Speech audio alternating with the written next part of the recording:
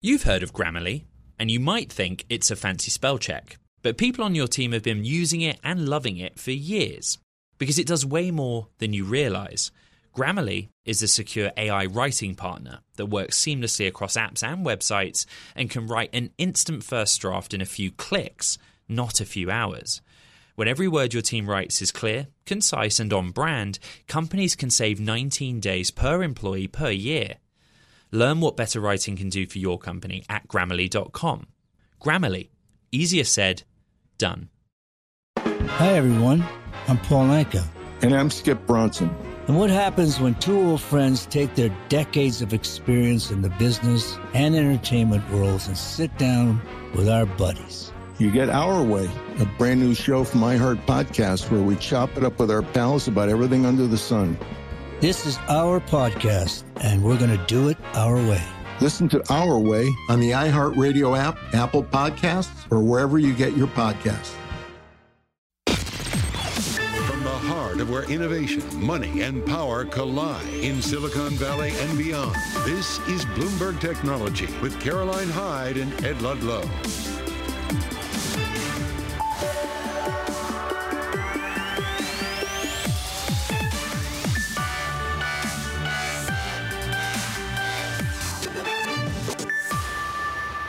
Live from Bloomberg's World Headquarters in New York, I'm Caroline Hyde. And I'm Ed Ludlow, as if by magic also in the Big Apple. This is Bloomberg Technology. Coming up, Ed, Intel, it plunges after disappointing investors with its forecast. We're going to be sitting down with the Intel CEO, Pat Gelsinger, to break down the company's results. Plus, Alphabet, Amazon and Microsoft facing FTC probes about their investments and partnerships with AI companies. Details ahead. And Salesforce, look, it's adding to a brutal string of tech layoffs in 2024, announcing it's slashing 700 workers. Well, look, there's just a single point of focus in tech right now, which is Intel. The stock in this session down more than 10%. Intraday, biggest drop in around a year. If it closes down beyond 10%, it will be the biggest drop since the end of 2021. What is going on? Well, the outlook has us worried, particularly about how Intel is faring in the market for chips that go into data centers. But remember, they're also growing this fledgling foundry business, and there was just a lack of detail. We don't know who the customers are, but there also doesn't seem to be enough dollars committed to that foundry and fab business. We're going to be speaking later in the hour with Pat Gelsinger, the CEO of Intel. If you're watching on Bloomberg Television, you're on the terminal, IB us. Contact us on social media with your questions, because there are lots of questions to ask on where are we at in this turnaround plan that Pat Gelsinger has kind of put in front of investors for a number of quarters right now, Cara. And Ed, a lot of what he's been hoping for is, well, the winds of positivity coming from AI investment. But let's just talk about AI in a different way right now, from the regulatory perspective, because the FTC has launched an inquiry into Alphabet, Amazon, Microsoft on their investments and partnerships with companies like Anthropic, like OpenAI, those private companies. This is part of a study on how artificial intelligence is impacting competition in the tech industry. I'm pleased to say Bloomberg's Jackie Davalos, our AI expert and also Washington expert, joins us now. And Jackie, the FTC here is really trying to garner as to whether or not these are kind of M&A deals by a back door. Well, when you look at it, they're not small deals. They might be creative and that it's not a traditional mergers and acquisitions deal, but the FTC is well aware of that. And the reason they're on their radar is because it's a massive amount of money. It's $19 billion collectively between the $13 billion Microsoft committed to OpenAI, the $2 billion that Anthropic raked in from Alphabet, and then the almost $4 billion it got from Amazon.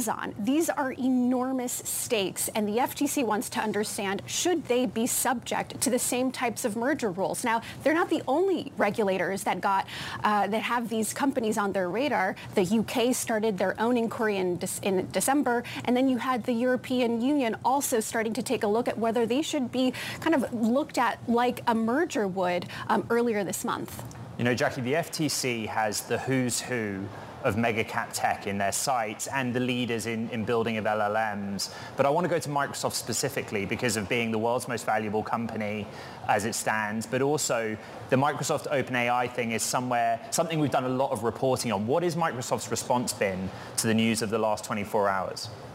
They defended the partnership and actually said that the U.S. has been ahead in AI because of these partnerships. Their top competitions lawyer also said that they look forward to providing the information the FTC needs to really assess the nature of this relationship. But you're absolutely right, Ed. Microsoft here is arguably more at risk than perhaps some of these other companies. Microsoft has overhauled its entire product line to integrate OpenAI's AI technology and large language model into the most ubiquitous tools and its most profitable tools it has. And so, of course, whether the FTC decides that there's nothing to see here, that these partnerships are valid, that's one outcome. But then the other one could mean untangling these partnerships in some way. And this is where Microsoft is arguably more exposed. Okay, Bloomberg's Jackie Davalos out in DC with the reporting. Thank you. Let's continue the conversation with Christina Cafara, co-founder and vice chair of the Competition Research Policy Network at the Centre for Economic Policy Research in London. She's a specialist in antitrust and has advised on high-profile landmark competition cases on behalf of the tech companies, Microsoft, Apple, Amazon, and many others.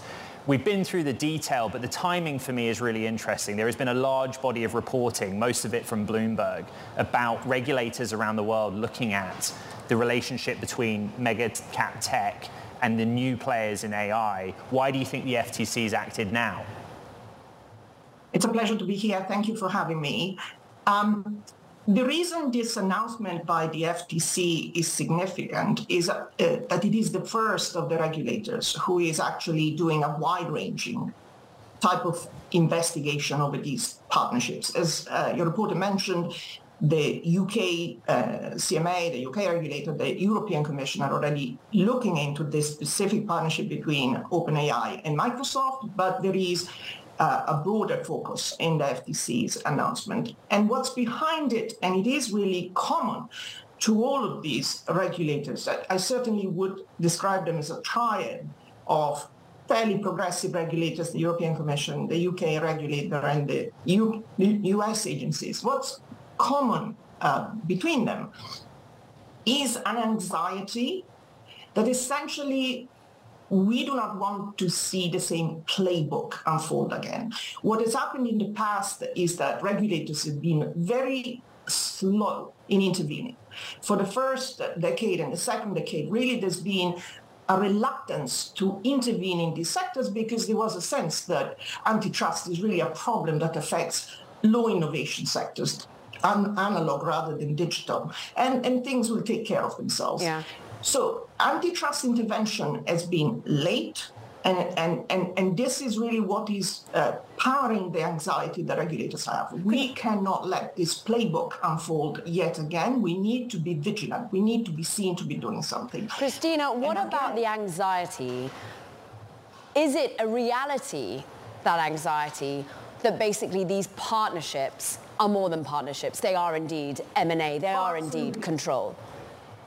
Oh, absolutely. The anxiety extends to this because the concern internal to the agencies is that boardrooms have internalized that the climate of enforcement has become more hostile to deals. I mean, if you think about Microsoft Activision, it took 2 years and it isn't over yet. So there is a general awareness that doing deals is much more difficult now. And there is an anxiety that companies are effectively, de facto, circumventing merger control by dressing up these relationships as partnerships. So this is certainly the second leg of the anxiety. We've been too late, we've not done enough, and now we are exposed to the risk that these companies are actually doing deals by the back door. So that's really why. You know, Christina, Caroline and I have covered so many of these FTC inquiries on this program, Bloomberg Technology, all of them slightly different. But the question they all share in common is, to whose benefit is the FTC acting? You know, people are worried about AI, but there's also a broad body of people that say this could really help humankind. It's very expensive to achieve. And those names that are the subject of this inquiry are those with the capital to drive the progress. Does the FTC put any weight on that latter argument? Of course, and I think Lina Khan in her announcement yesterday emphasized at the beginning that these points are well taken. I think humanity, to the extent possible, wants to benefit from this. And of course, we're all aware that there are massive investments that need to be put into this, which is why these players are at the forefront of development. That said, we have a recent history, which is a history of failure of engaging with these questions. And while one doesn't want to prejudge the outcome, one needs to be vigilant, because we have spent the last 10 years, certainly in Europe where I reside, trying to pursue ex-post investigations of conduct. You are at that point in the US too. You have a number of complaints. How many years will it take before anything will move, before everything comes even to a court? The Google. Well, Christina, to that point, when you look at what's happening in Europe, they're actually taking regulatory action that forces a change. Will we see actually companies front run this? In Europe, what you've seen is, because antitrust has failed spectacularly to deliver so far. We've been at it for 15 years. There hasn't been a moving of the dial. There hasn't been a single antitrust decision on Google, on others, that has actually changed the situation on the ground. So we pivoted to regulation. Now it remains to be seen whether this regulation, which is now being implemented, is going to move the dial itself. These are all experiments, frankly. The sense is, therefore, that if you kind of try and correct the issue, when the monopolies are established, where market power is established, when power is entrenched, you struggle. You are not going to be able to effectively undo that power. And so the notion of looking at it early and looking at what the nature of this partnership, for example, is. So what are the potential issues here? I mean, think about this industry as a supply chain that's verticalized. Never mind that there is at the bottom a lot of competition. The issue is the power at the level of the inputs, the power at the level of the models. Now, if that power is very concentrated, then the question that regulators need to ask is, how will that input, which is essential to all of these products, the general models, be effectively supplied? Will it be supplied on conditions that are disadvantageous, that are extractive, that are exploitative, that effectively remove the ability of others to compete? The fact that this at the product level, there's thousands of people implementing AI applications, jolly good. But if there's only one or two or three suppliers of this, then the question becomes, will they preference themselves? Will they have advance notice of the next development? Will they, and to conclude, will they effectively favor the development of technology in ways that suit them? Some food for thought for sure. Christina Cafaro, we thank you for the time and the expertise. Centre of Economic Policy Research over in London. Happy weekend. Meanwhile, sticking on the theme of AI, OpenAI CEO Sam Altman, when he's actually visiting leaders in South Korea's semiconductor industry this week. This is as he's weighing, of course, a pretty ambitious move into chip production. Altman has arrived in Seoul last night, and he's touring Samsung's chip fabrication plants today, according to a source. He's also scheduled to meet the CEO of rival SK Hynix to discuss ways to collaborate. Ed, some of your reporting there. Yeah, big time. So in another effort to cut costs, Salesforce is now the latest big tech company resorting to layoffs. Bloomberg's Brody Ford has details. And Brody, Salesforce has already cut a number of staff. This time it's small in percentage form, but 700 is nothing to be sniffed at. Right. Yeah, it's tempting to say that, hey, a year ago there was, 7,000 people cut. Now it's 700, so we don't care so much. But it's still... What it shows to us is that the tech industry is still focused on cutting costs, and this may become a more regular part of the year, right? It's like we're going back to 1950 and GE and stack ranking, right? We saw this with Microsoft, Amazon, Google. Companies that made big cuts last year are doing well financially, still see it in their interest to trim a couple percentage points periodically. So I expect this to be a trend to continue. The point of difference from this time last year is yes, the size of the cuts. But if you go on any website of those that have cut, Salesforce, Microsoft, whatever, they're also hiring. And where they're hiring is clear as day, Brody. Yeah, it's two letters we've been hearing every day for the last year and a half, AI, right? Salesforce has told me that they're really hiring for engineering roles and for those who are go-to-market for their AI products. I think a lot of companies, Salesforce more than most, really focused on paring back these traditional sales and marketing roles. Yep. So now they're kind of investing in what's going to bring them further. And, unfortunately for some workers, it is probably cheaper to fire than hire externally than it is maybe to retrain some of your people. Goodbye, marketing. Hello, computer nerds. Bloomberg's Brody Ford. Thank you very much. Now, coming up here on Bloomberg Technology, we go back to earnings coverage and we sit down with Intel CEO Pat Gelsinger amid the company's results that offered investors a disappointing forecast, and the stock is down significantly as a result. That's coming up next. This is Bloomberg Technology. What if everyone at work were an expert communicator? What if every doc, message, and email they wrote was perfectly clear and concise? Inbox numbers would drop, customer satisfaction scores would rise, and everyone would be more productive. That's where Grammarly comes in. Grammarly is a secure AI writing partner that understands your business and can transform it through better communication. Companies that use Grammarly save an average of 19 days per employee per year. That's because with Grammarly's AI, what used to take a few hours only takes a few clicks, like generating an instant first draft in your company voice, or tailoring a message to your specific audience and goals. And Grammarly's personalized on-brand writing help is built in everywhere your team works, across 500,000 apps and websites. Plus, it's safe, secure, and already IT approved. Join 70,000 teams who trust Grammarly with their words and their data. Learn more at Grammarly.com. Grammarly. Easier said, done. Good song. The Johnny Carson theme, right? Hey, who wrote that? Skip, who do you think? It's your buddy. Hi, everyone. I'm Paul Anka. And I'm Skip Bronson.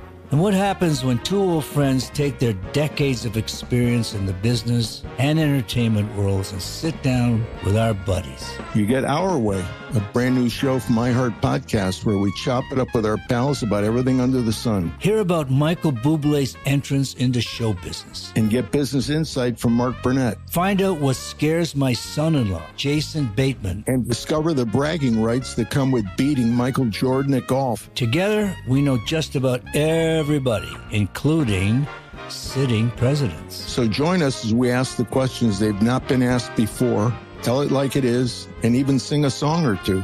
This is our podcast, and we're going to do it our way. Listen to Our Way on the iHeartRadio app, Apple Podcasts, or wherever you get your podcasts.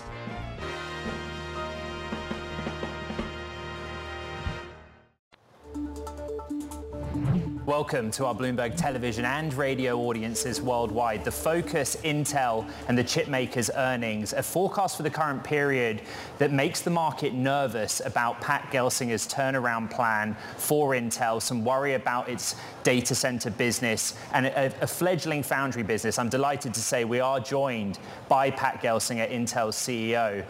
Pat, the stock is down more than 10%. What is it that the market is not understanding here for Intel? Well, thanks, Ed, and always a pleasure to be with you and Carolyn on the show. First, we finished a great year. We had Q4, a beat on top and bottom line, finishing a year that was comfortably ahead, and showing the transformation journey that we're on. And we believe we're putting points on the board for a long-term transformation of this iconic company.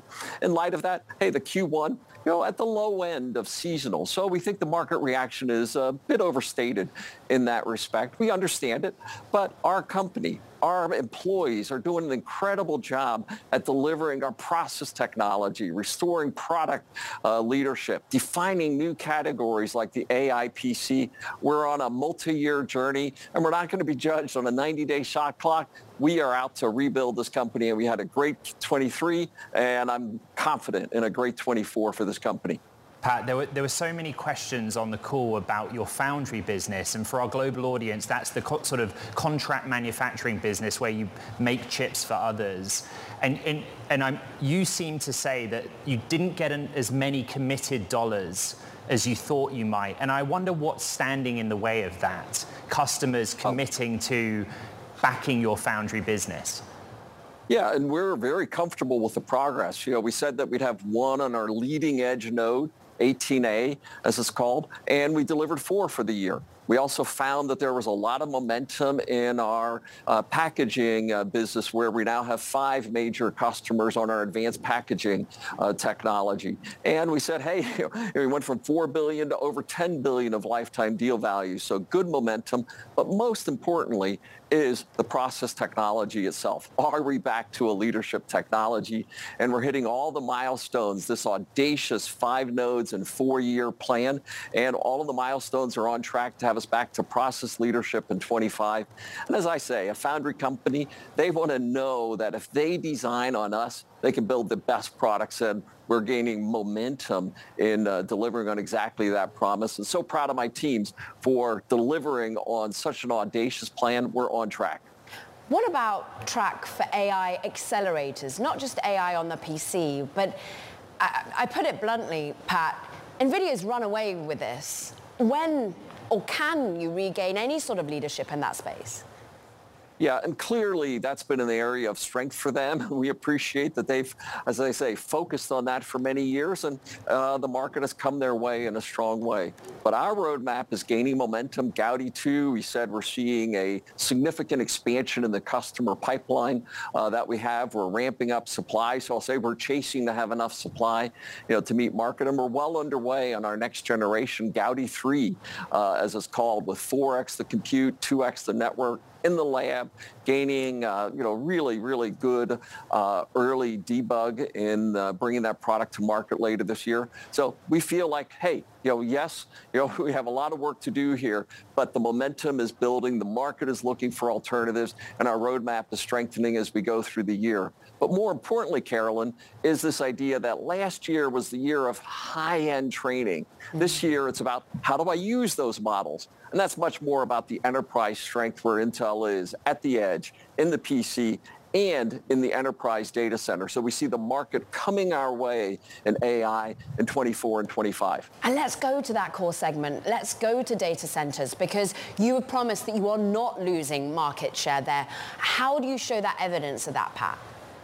In Q4, our estimates are we are about flat in market share in Q4. So clearly we lost share, weakness of products, but that's now being overcome. We are executing on our product roadmap, and we're ahead of schedule on the products for 24. We're seeing great momentum for the 2024 product line, good execution, and I'm very happy to say we sent our first 2025 product on 18A already into fab ahead of schedule. So our execution momentum is building. We see that we've stabilized our market share, and now it's time for us to rebuild where we were before, and we have the products and the strength to go do it. Really proud of our team's progress here.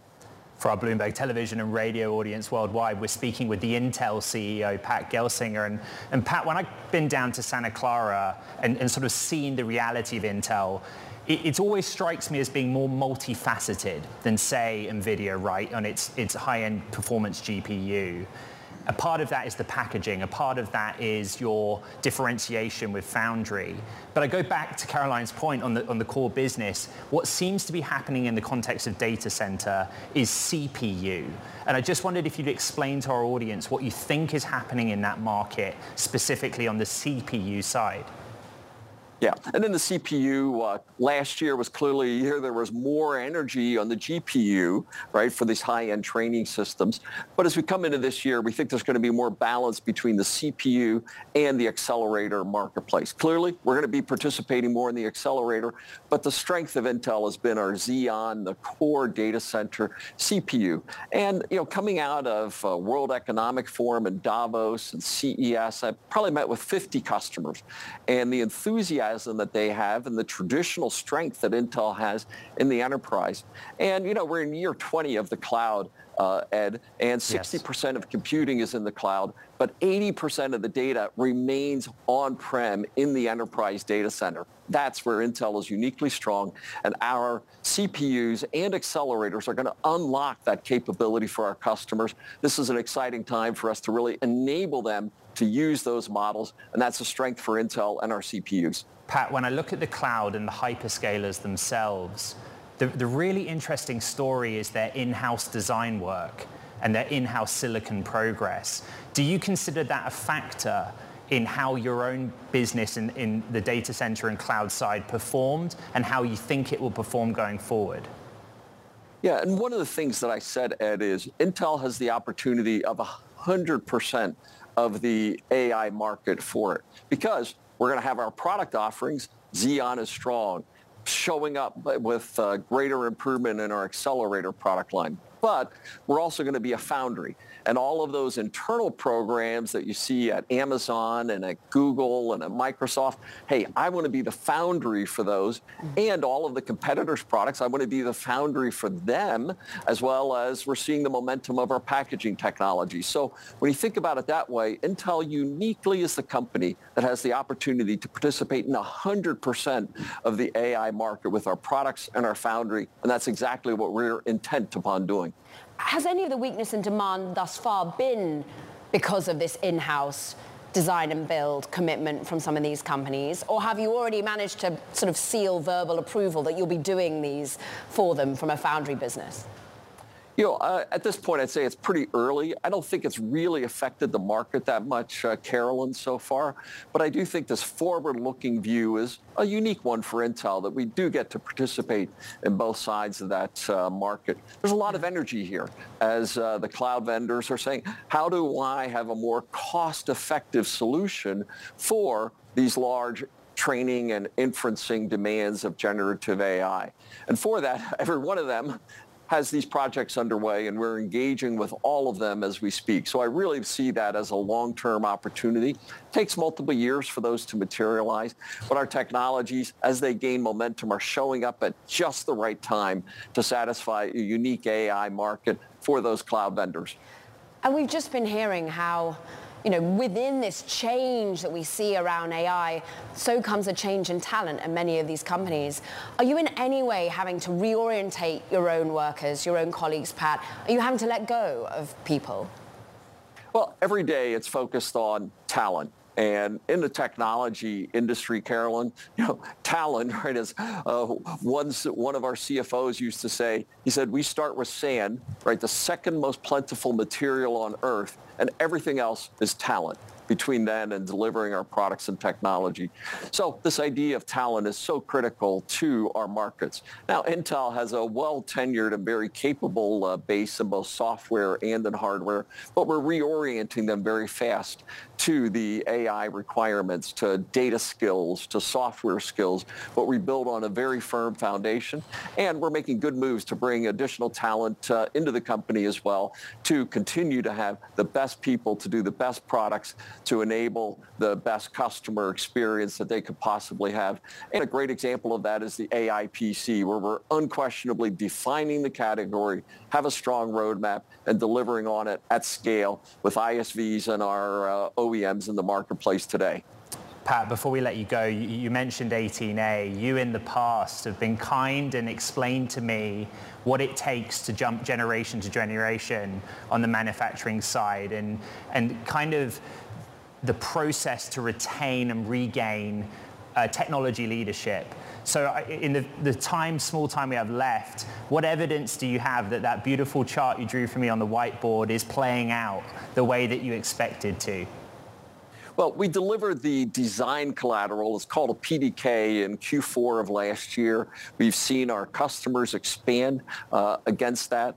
And most importantly, we sent our first major product into the fab just before earnings call started ahead of schedule.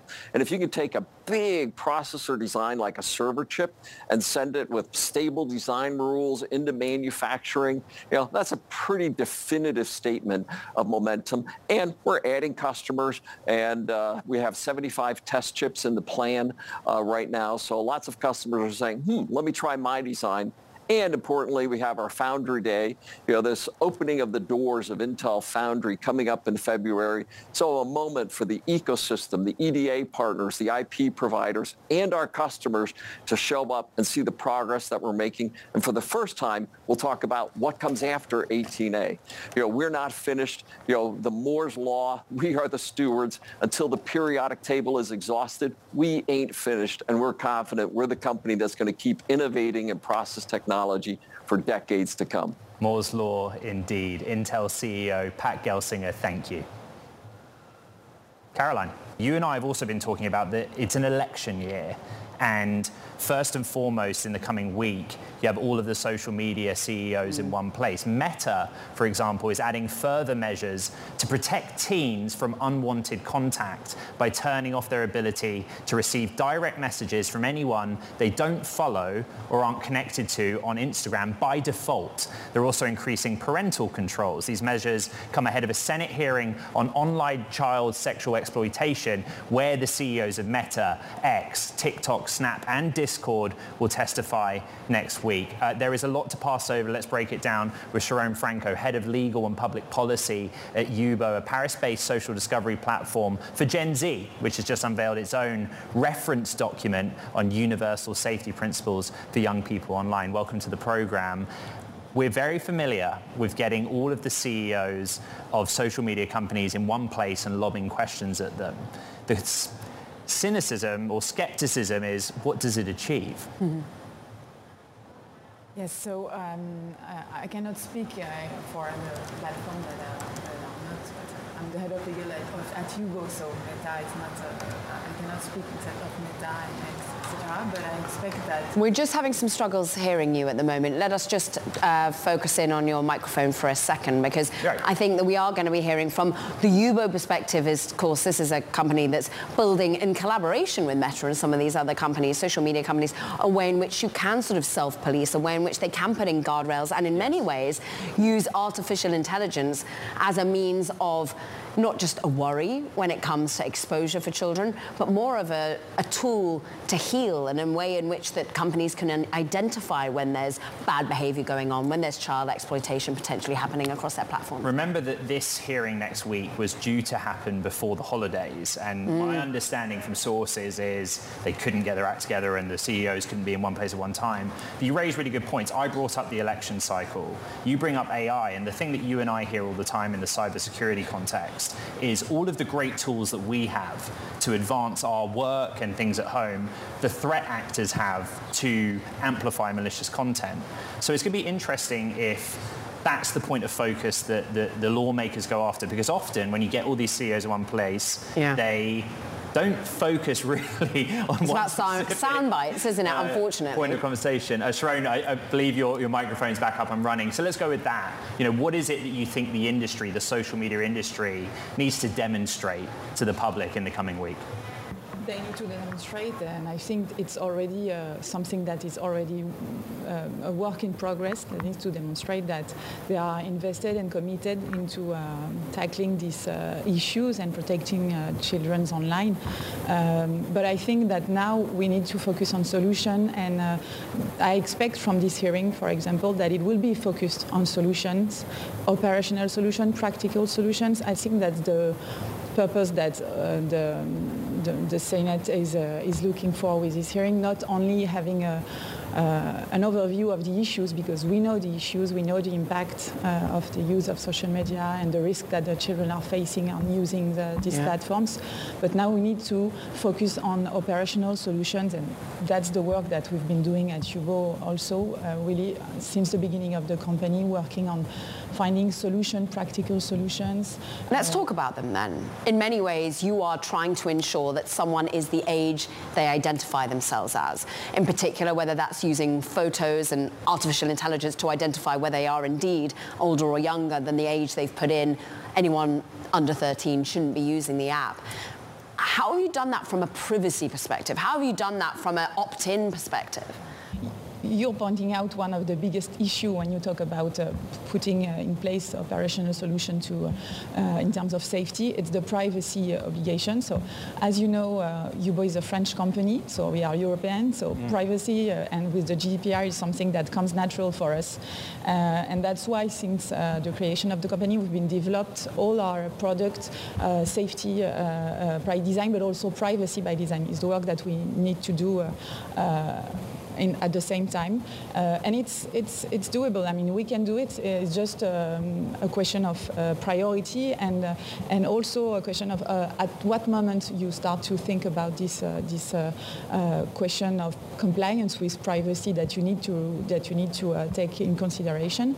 And for example, one of the work that we've been doing is working with all the institution and administration in France, but also in UK, for example, to work on what obligation we need to integrate.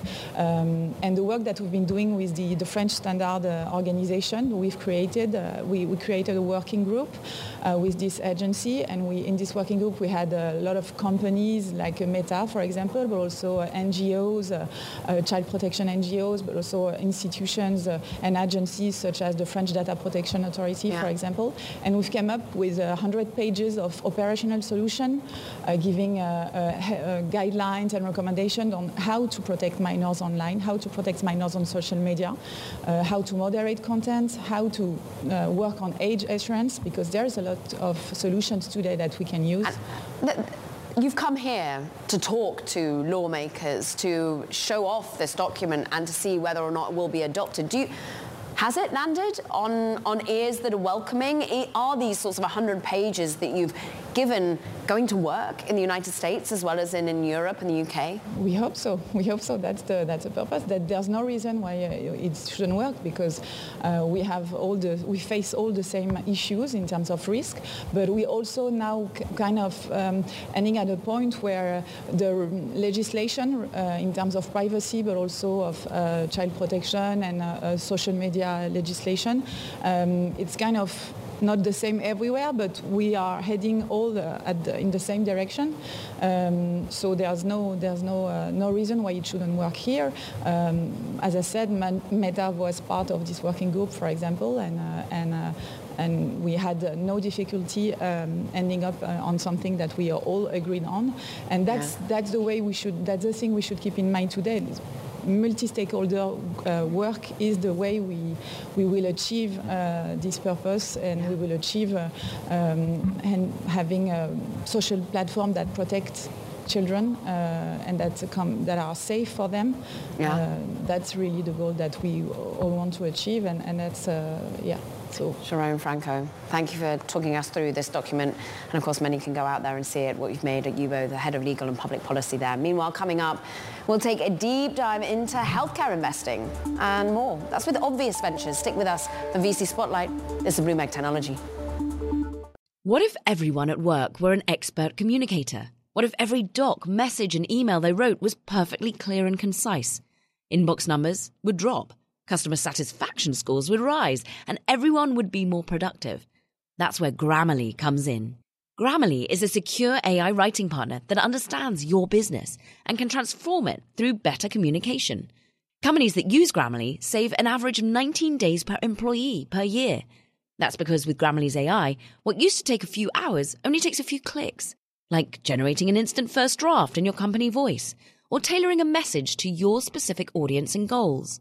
And Grammarly's personalized on-brand writing help is built in everywhere your team works, across 500,000 apps and websites. Plus, it's safe, secure, and already IT approved. Join 70,000 teams who trust Grammarly with their words and their data. Learn more at Grammarly.com. Grammarly. Easier said, done. Good song. The Johnny Carson theme, right? Hey, who wrote that?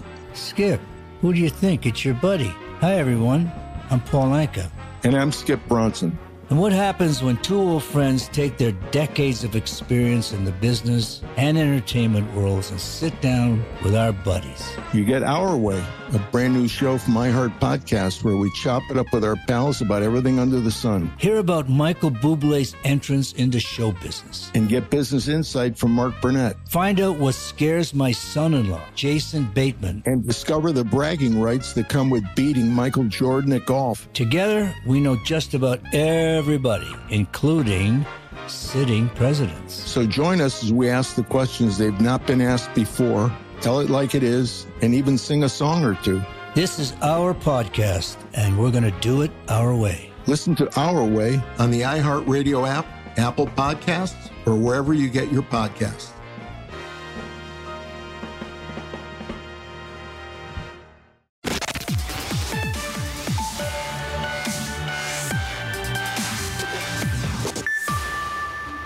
Let's talk about investing from a venture perspective, particularly in health tech right now. VC Spotlight is upon us. Obvious Ventures co-founder and managing director Vishal Vasish is with us. Obvious, over $1 billion in assets under management. And well, how much you've been able to put to work as you kick off the new year? How much are you seeing opportunities to write new checks at the moment, Vishal? First of all, thanks very much for inviting me here, Ed and Caroline. Great to be here. At Obvious, we've been busy. As you said, we have over $1 billion under management.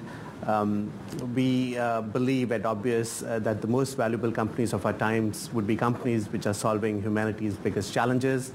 We believe that if we focus with this intentionality around three broad areas, one is planet health, human health, and economic health, we'll create amazing companies for our times. And this kind of investing is what we call world positive investing.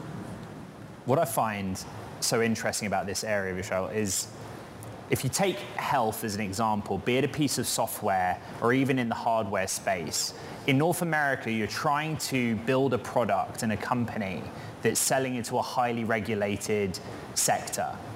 And you're doing business with private and public orgs that have to go through tender processes that move really slow. And I wonder how difficult that makes life for you when you're trying to write an early check to a company whose future you're assessing. Yeah, I think that's a great question. All of us can agree that we believe that we're not getting bang for our healthcare buck. There's huge amount of opportunities in our healthcare system. We spend $4 trillion in our healthcare system, but our outcomes are not that great as compared to other similar nations. We have an aging population, and this aging population is going to put more pressure on our healthcare system as well as our healthcare workers, who are wonderful frontline workers. Healthcare is a regulated industry. Things move slowly, but it's good as new innovations come like AI that because of regulation we are able to be very thoughtful upfront to make a positive dent and solve these big problems in healthcare. Vishal, I'm in New York today, just hopped over from San Francisco where I'm normally based. Caroline and I love to get the scoop, okay? We just had JP Morgan where all of your industry peers were in the city, all of the bankers, all of the VCs, all of the startup founders and all of the bigger biotech companies. Is there any movement in the days that have followed? Any deals that have crossed your desk as a direct result of JP Morgan Healthcare Conference? Yeah, JP Morgan always brings all the industry players here in our wonderful city in San Francisco. I think the critical thing all of us are talking about is what are the kind of big problems and what are the solutions. At Obvious, we focus on three broad areas in healthcare. One, we believe our healthcare payment system has to kind of move towards more outcome-driven versus paying for services only. And the industry calls this value-based approach of healthcare. Number two, we believe the infrastructure of healthcare right now is being powered from a technology point of view for episodic care and for billing. And we need to move towards more holistic care, more longitudinal care, and thanks to new technologies like generative AI, in future move towards more intelligent care so that we can provide excellent care for every human being on the planet. Yeah. And number three, from a biology point of view, we believe biology is not very well understood. So computational approaches as a way to decode biology so that we can build amazing drugs at great prices, fast timelines, and in personalized ways. So all the industry people are thinking about that at JPM, and we at Obvious have been investing in these three areas. How much are you thinking and how much are your founders thinking about a political change and about potential for policy making to be different under potentially a different president come the end of this year? Yeah, again, I think all of us, whether we are Democrats or Republicans, we all agree that we are not getting bang for our healthcare buck. And because we are not getting a bang for our healthcare work, all of us need to kind of figure out how do we move towards solutions and supporting solutions. We are investing in innovation economy. We are thinking about what would happen in next 10 years. We don't think about what is going to happen in next quarter. And these problems are real, and there's potential for companies to be built using new technologies like generative AI. Obvious Ventures co-founder and managing director Vishal Vashish, thank you so much for your time. It's time for Talking Tech, and first up, this is something I reported overnight with our deals team and Ian King. Chip startup Cerebras Systems is considering an initial public offering as soon as this year. Bloomberg sources say the AI supercomputer maker is aiming for the second half of the year. An IPO could value Cerebras above the $4 billion figure it achieved in its last round in 2021. And Microsoft is warning others about a Russian state-sponsored hacking group. Last week, Microsoft accused the group known as Midnight Blizzard, or Cozy Bear, of hacking into its executives' emails in December 2023. Earlier this week, HPE reported a data breach that was likely caused by the same group. Plus, after securing $50 million in funding from investors, Crutrim has officially become India's first AI startup to gain $1 billion valuation. Keep in mind, there's only been 1 month since it debuted its LLM. Caroline.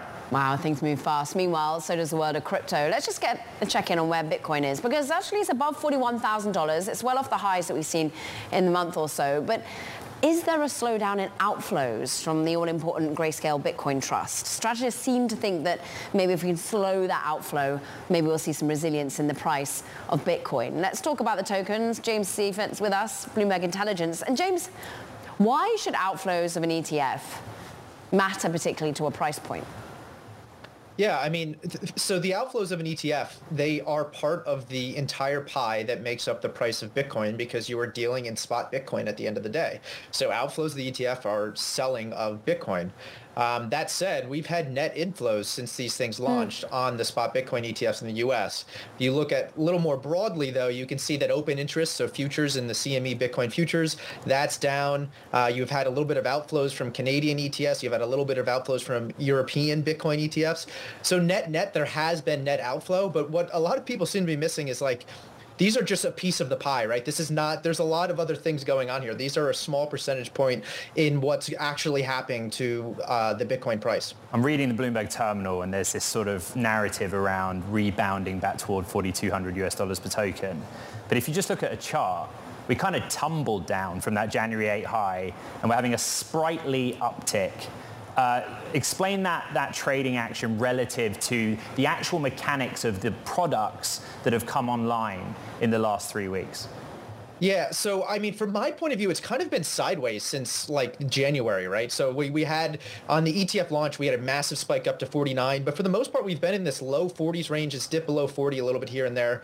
But I think a lot of the selling, I mean, we knew this was going to happen. There was a lot of money that was tied up in GBTC, institutional capital from bankruptcies like FTX.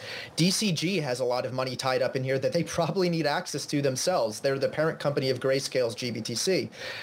So there's been forced selling in the market because people, they want to get their capital out. But there has also been buying on the other side of this. So there was undoubtedly forced selling that caused what we've seen in recent weeks. I think people are expecting this to slow down. We've seen some of it hinted at this, like Caroline mentioned. We only saw 394 million come out of GBTC yesterday, which is a low over the last couple of weeks. James, great to catch up with you. Never dials down when it comes to the world of the new ETFs. We thank you from Bloomberg Intelligence. That does it for this edition of Bloomberg Technology. Nice to have you here. Thank you. Check out the pod from New York City and a little trip. There's the deets. This is Bloomberg. Hi, everyone. I'm Paul Anka. And I'm Skip Bronson. And what happens when two old friends take their decades of experience in the business and entertainment worlds and sit down with our buddies? You get Our Way, a brand new show from iHeart Podcast where we chop it up with our pals about everything under the sun. This is our podcast, and we're going to do it our way. Listen to Our Way on the iHeartRadio app, Apple Podcasts, or wherever you get your podcasts.